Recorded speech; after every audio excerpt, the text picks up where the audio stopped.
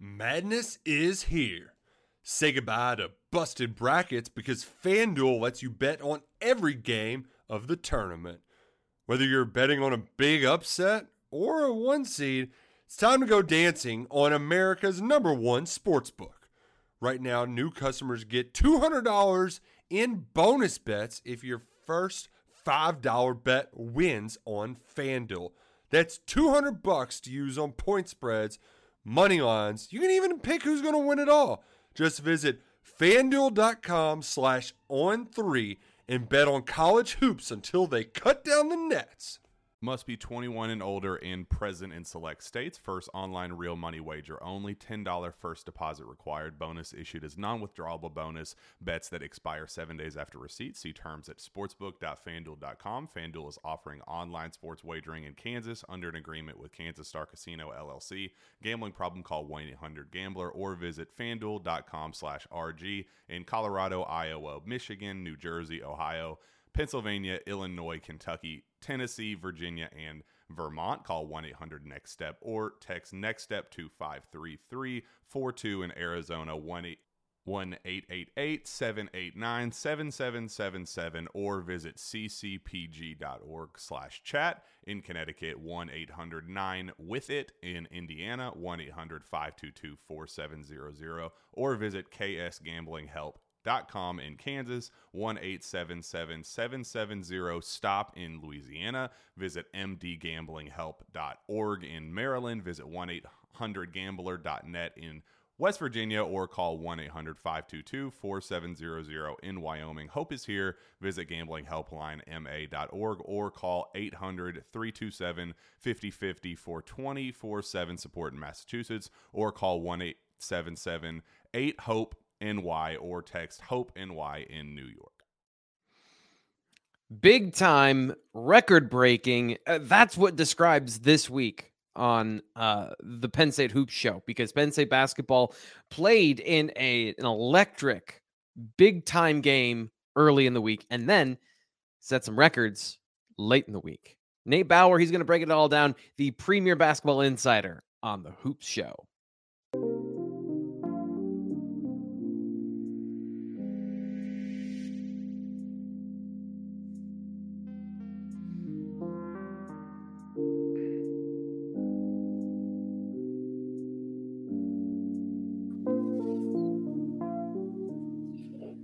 Welcome to the Penn State Hoop Show. I'm T. Frank. That's Nate Bauer. Nate, do you like, you're kind of an aw shucks guy. Like, you kind of have this perpetual sort of like, you're very humble. Do you like it when I pump you up as basketball insider, reporter extraordinaire Nate Bauer?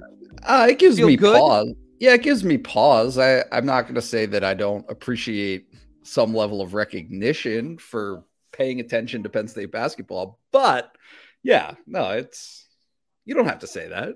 Well, it's true. I mean, I would not say it if it weren't true. The number one thing about selling is believe in what you're selling, and I believe in you. I believe in the show. I'm glad we're here today after an up and down, busy, topsy-turvy, headline-making week. You are the center of all of it. So tell me, let's start with the Palestra game. Let's get into that. You were there. You talked about the atmosphere and what to expect. Was it what you expected? Yeah, let's call it a down and up week for Penn State basketball. Nice. Right. The Palestra game, Penn State obviously hosting really the #1 team in the country, and Purdue out in Philadelphia, and it was everything that Penn State could have hoped that it would be. Right.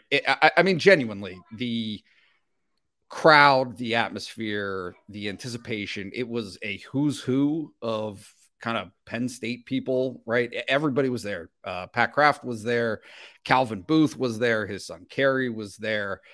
Board of Trustees members, you kind of name it. And a lot of Penn State, even Anthony Poindexter and Jaywan Sider were there. So like, it was just sitting courtside.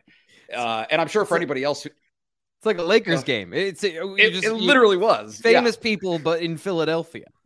It was very much that. It was everyone who has something to do with Penn State in a big way just seemed to be there at this game. There was a ton of anticipation and very clearly a ton of Penn State fans. So, I mean, the one thing that I would say is just for anybody who's been to a whiteout football game and feels that surge when something happens and the crowd, you can like feel that pulsing, and certainly the noise level, the decibel level, it is all of that. It is all of that because it's such a small space. It's such a small space, and you pack 8,700 people in there. It feels larger than life.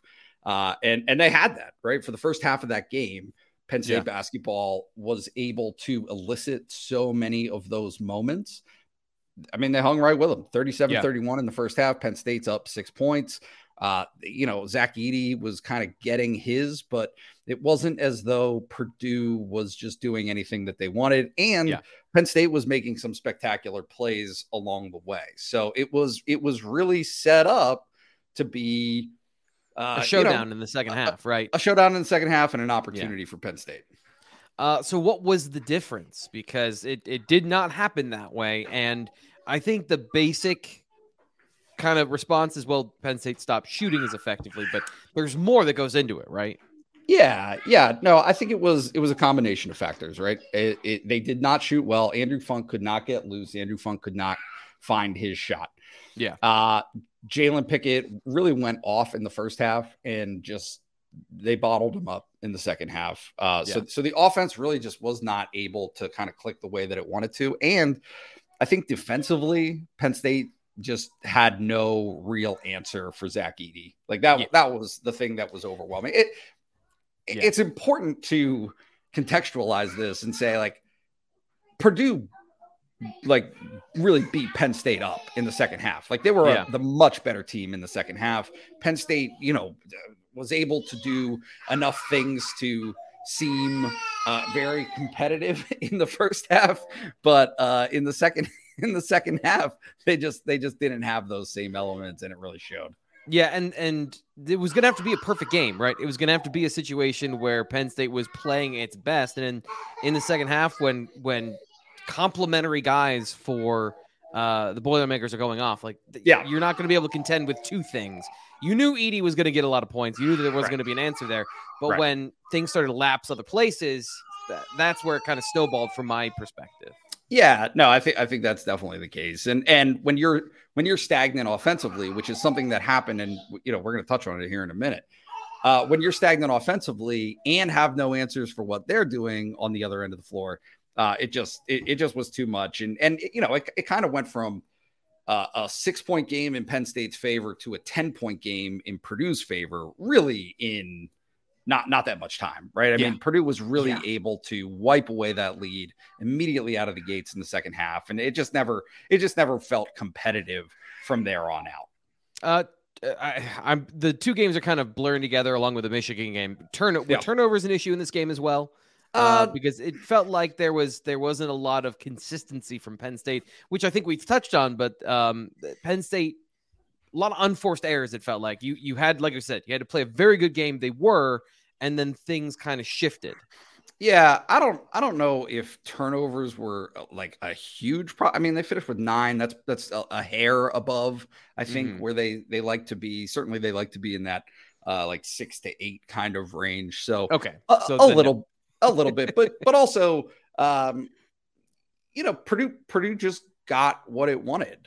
Right? Yeah, Purdue just got what it wanted. It wasn't as though it was like this dominating in transition. Everything is out of control. It was very much a matter of Penn State just couldn't shoot. They just didn't shoot the ball very well in the second half, and a part of that, a big factor, was the fact that Micah Shrewsbury talked about it after the game, that they felt as though the officiating, in a way, took them out of what they wanted to do completely, right? There are things that they are looking for from officiating crews in terms of like how Penn State plays basketball, the style of basketball that they play.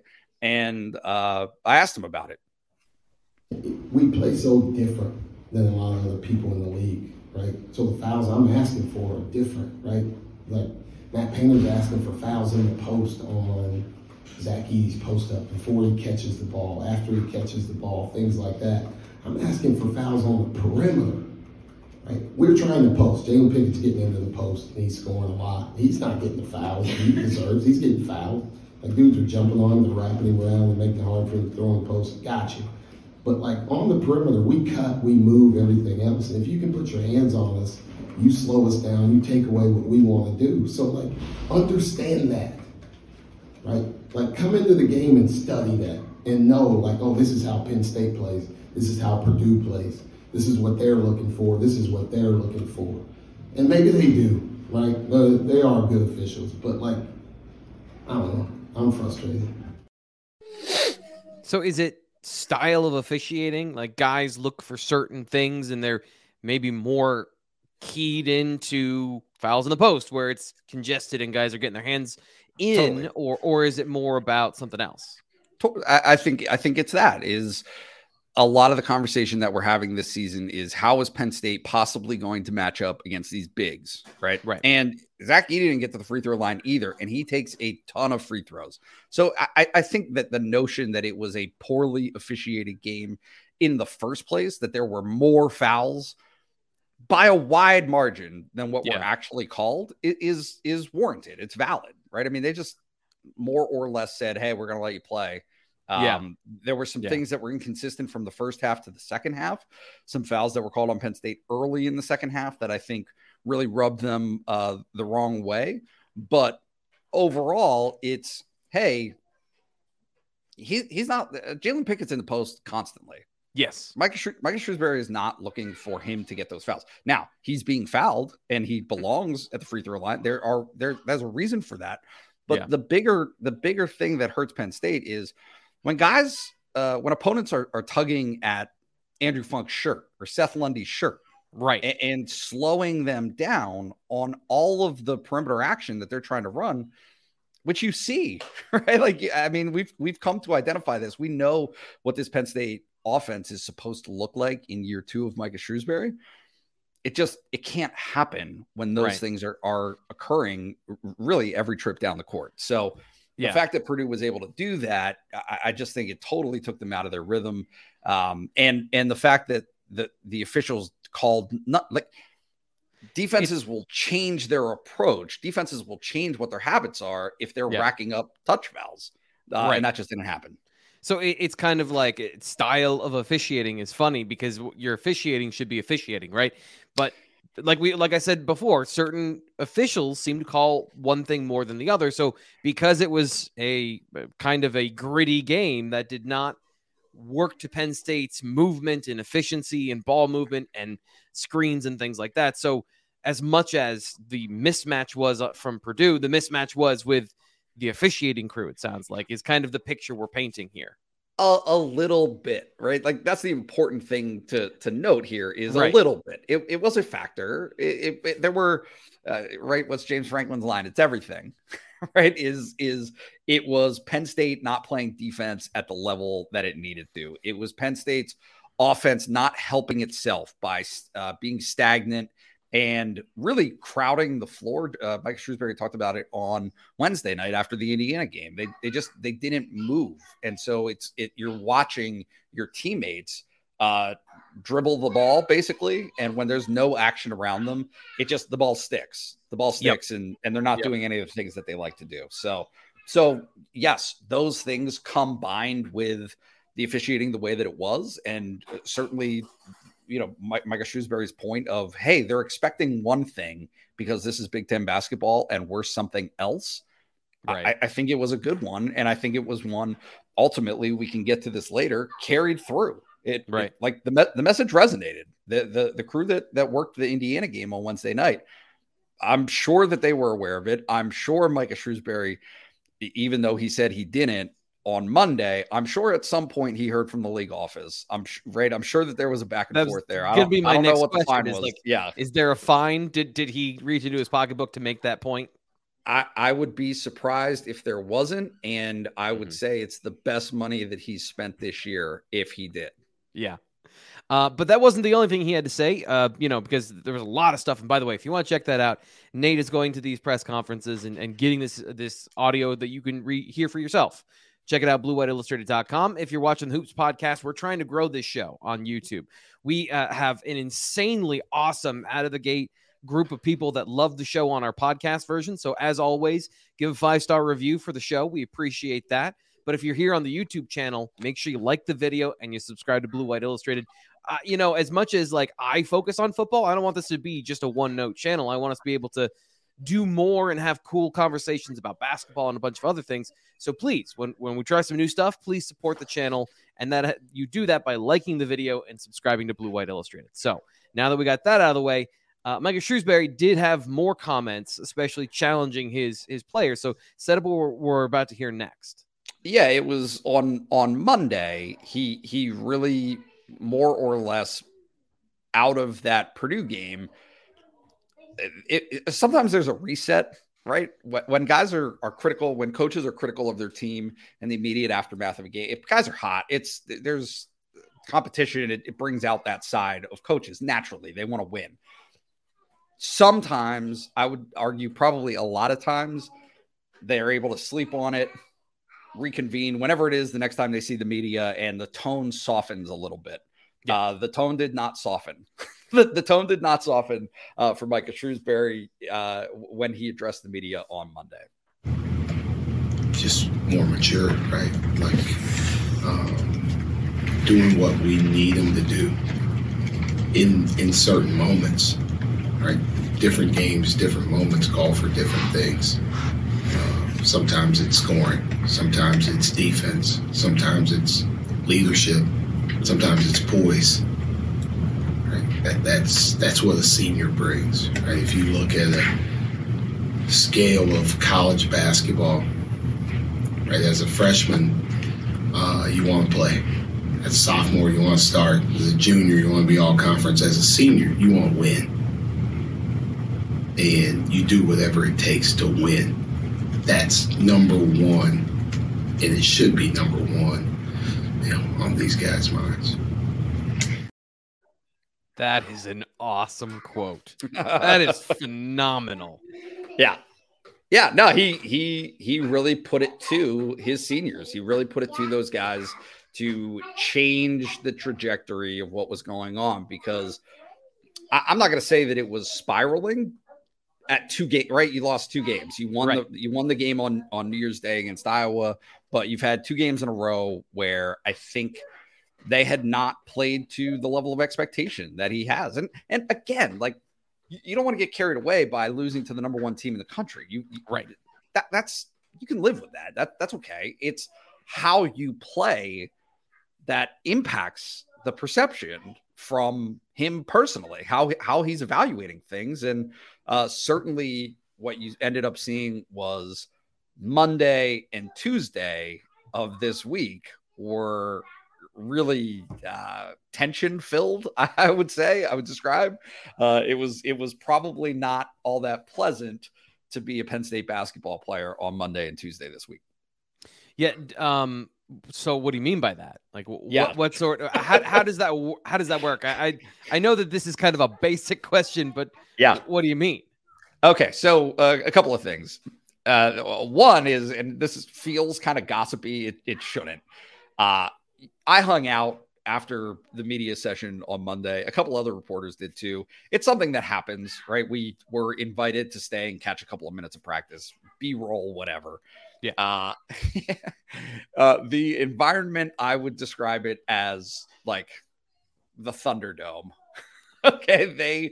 They had a specific drill set up where it was literally toss the ball. They had lines of offense and lines of defense, 3 lines, right? Both wings and then somebody in the middle. And it was one-on-one basketball. So the charge was get a stop, right? Whoever, it was one-on-one basketball.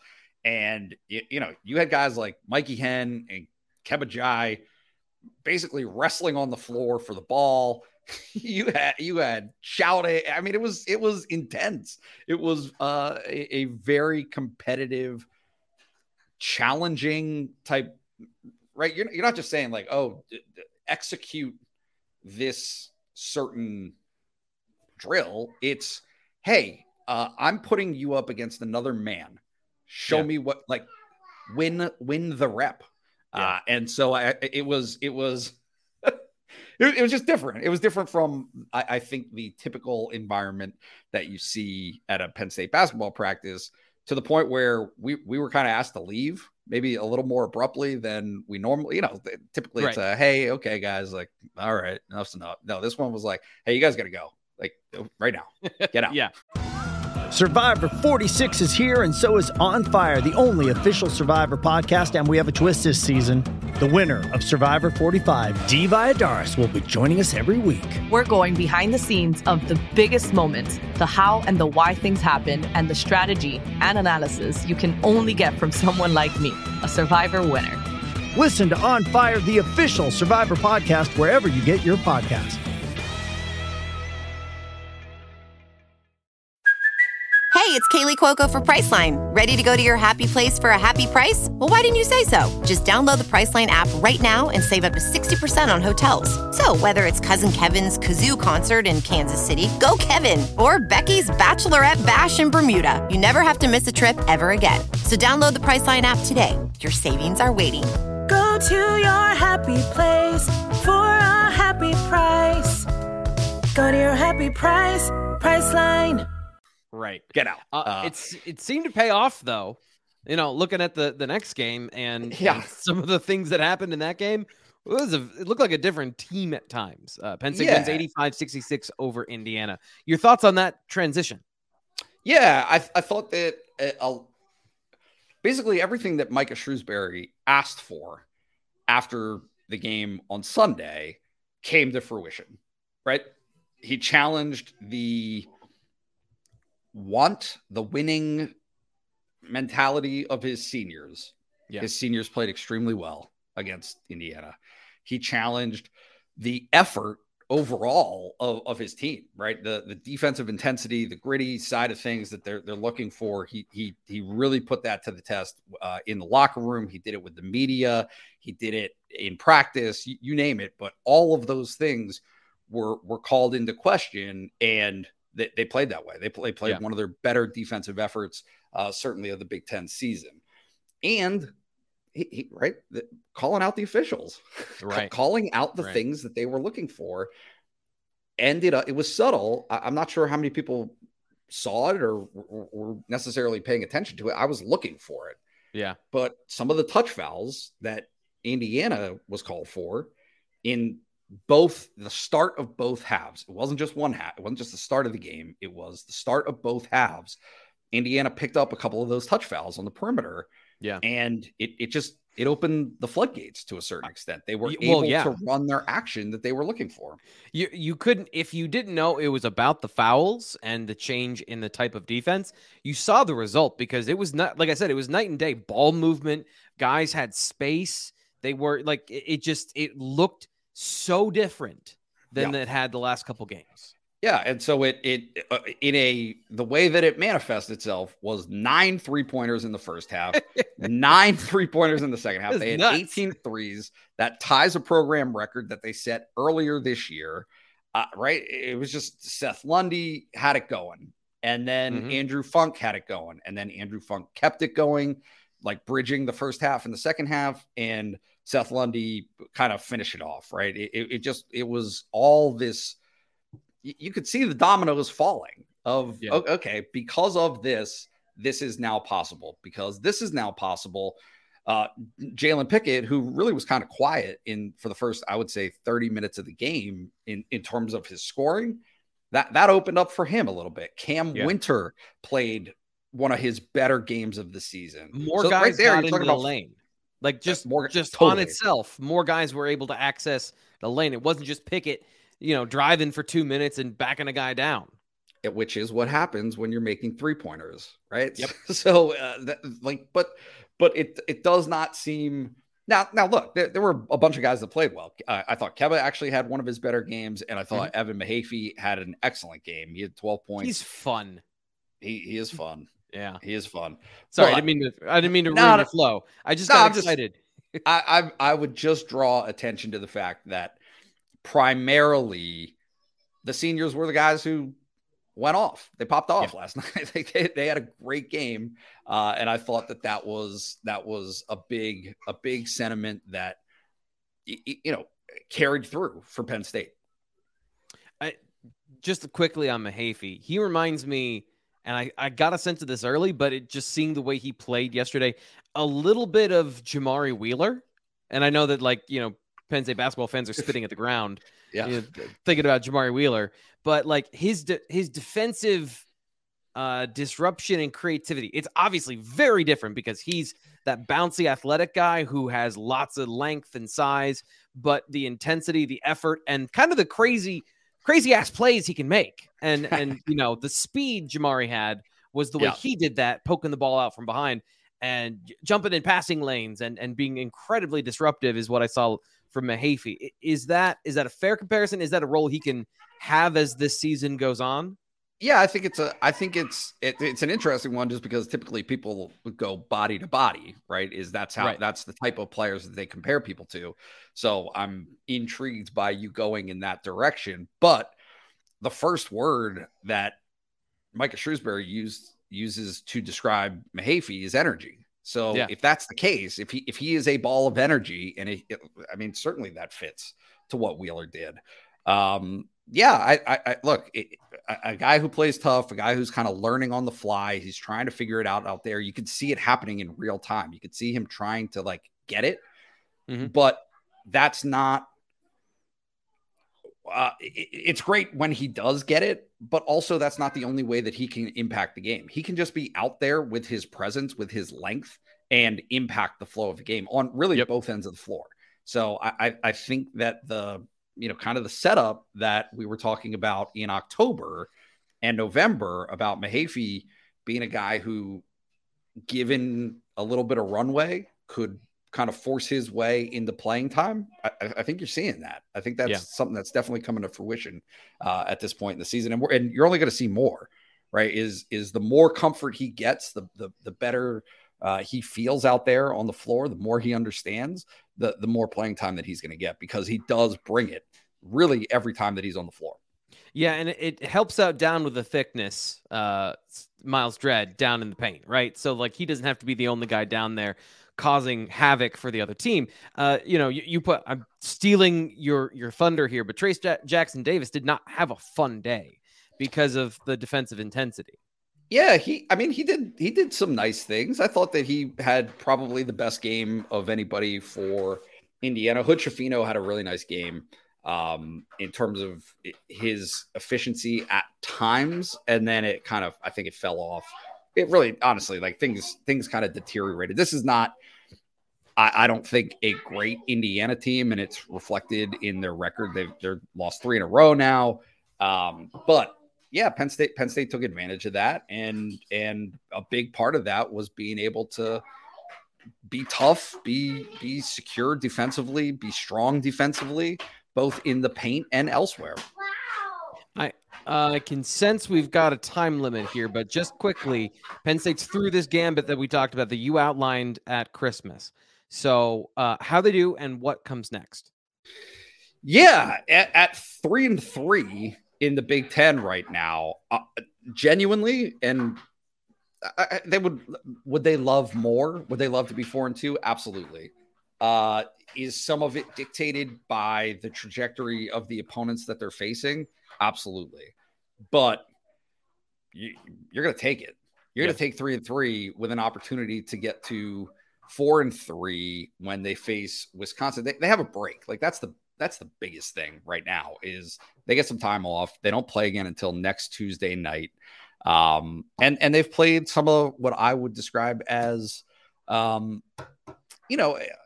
Illinois had a great start to the season, to the Big Ten season? No. Has Indiana? No. But Purdue's really good. Michigan State is really on the rise. Michigan has played well.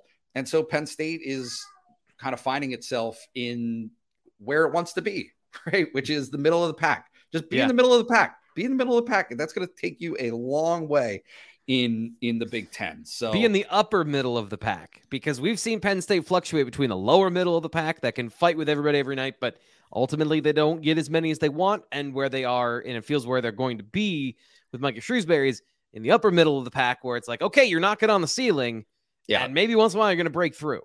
Yeah, I think it's kind of interesting because he said on Wednesday night how, I mean, he more or less described feeling as though he was acting in a way that he didn't like, right? He talked about being so stressed out, and every win and loss and everything that happened every day, like dictating his just feeling like he was living on the precipice of like a nervous breakdown almost, right? Like Right.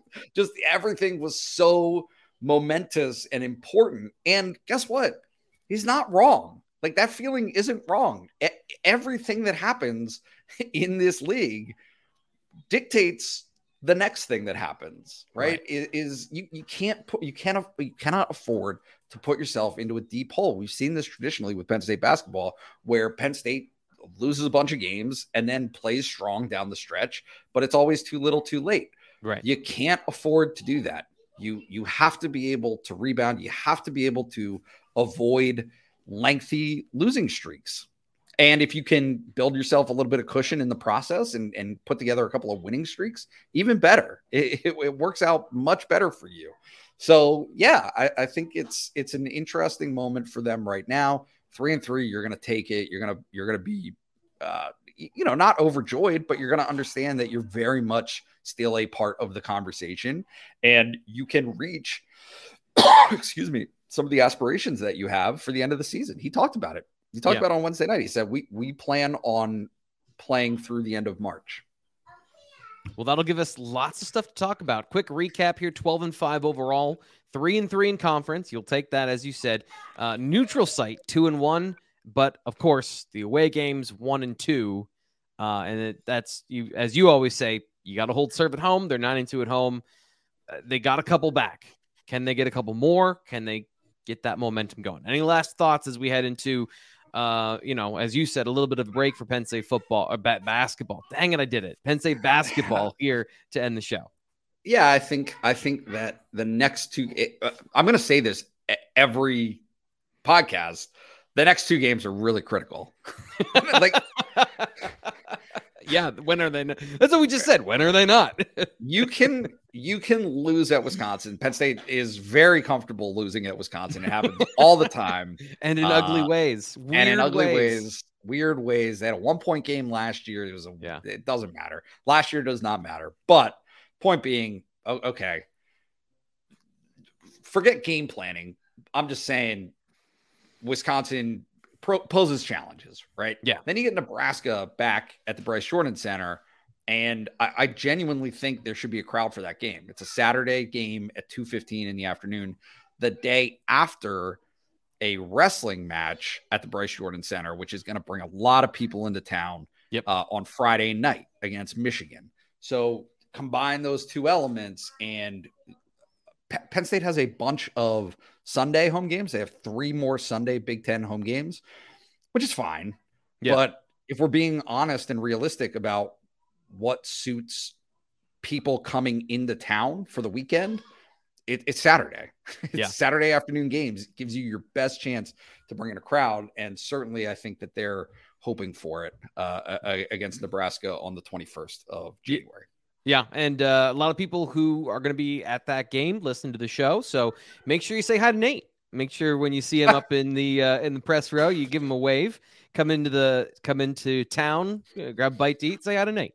That'll make everyone happy. That'll do it for the Hoop Show. Coming to a close. We'll be back next week as always. Nate, do you want to set a time? You want to set a date for next week? You want to do this Wednesday after the game? Yeah, I think Wednesday sounds great, actually. So that's going to be how we do this. You got to listen to the show so that you know when the next podcast comes out. That's how we're handling it, because basketball changes every week. We can't keep a necessarily as consistent of a schedule as some of our other shows and some of the other rhythms of the show. But we will be coming out on Wednesday with the Hoop Show. I'm Thomas Frank Carr. That is Nate Bauer. Thanks to his kids, by the way, for not coming over and being good children. So appreciate them very much. Very, very much. We'll talk to you next week on the Hoop Show. Madness is here. Say goodbye to busted brackets, because FanDuel lets you bet on every game of the tournament. Whether you're betting on a big upset or a one seed, it's time to go dancing on America's #1 sportsbook.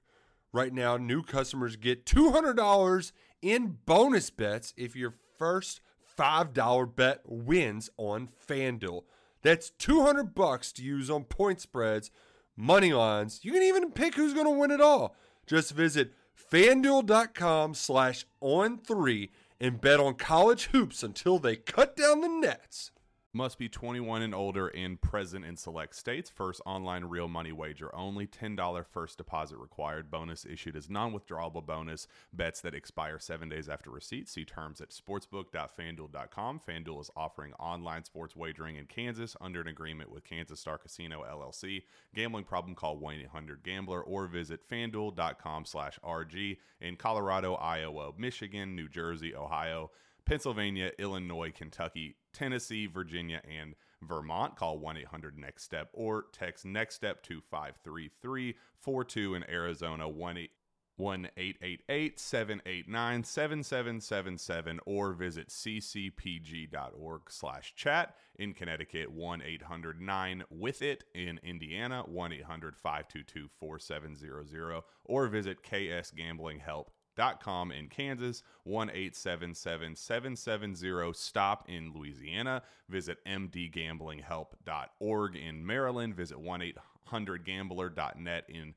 West Virginia, or call 1-800-522-4700. In Wyoming, hope is here. Visit gamblinghelplinema.org or call 800-327-5050 for 24/7 support in Massachusetts, or call 1-877-8-HOPE NY or text HOPE NY in New York.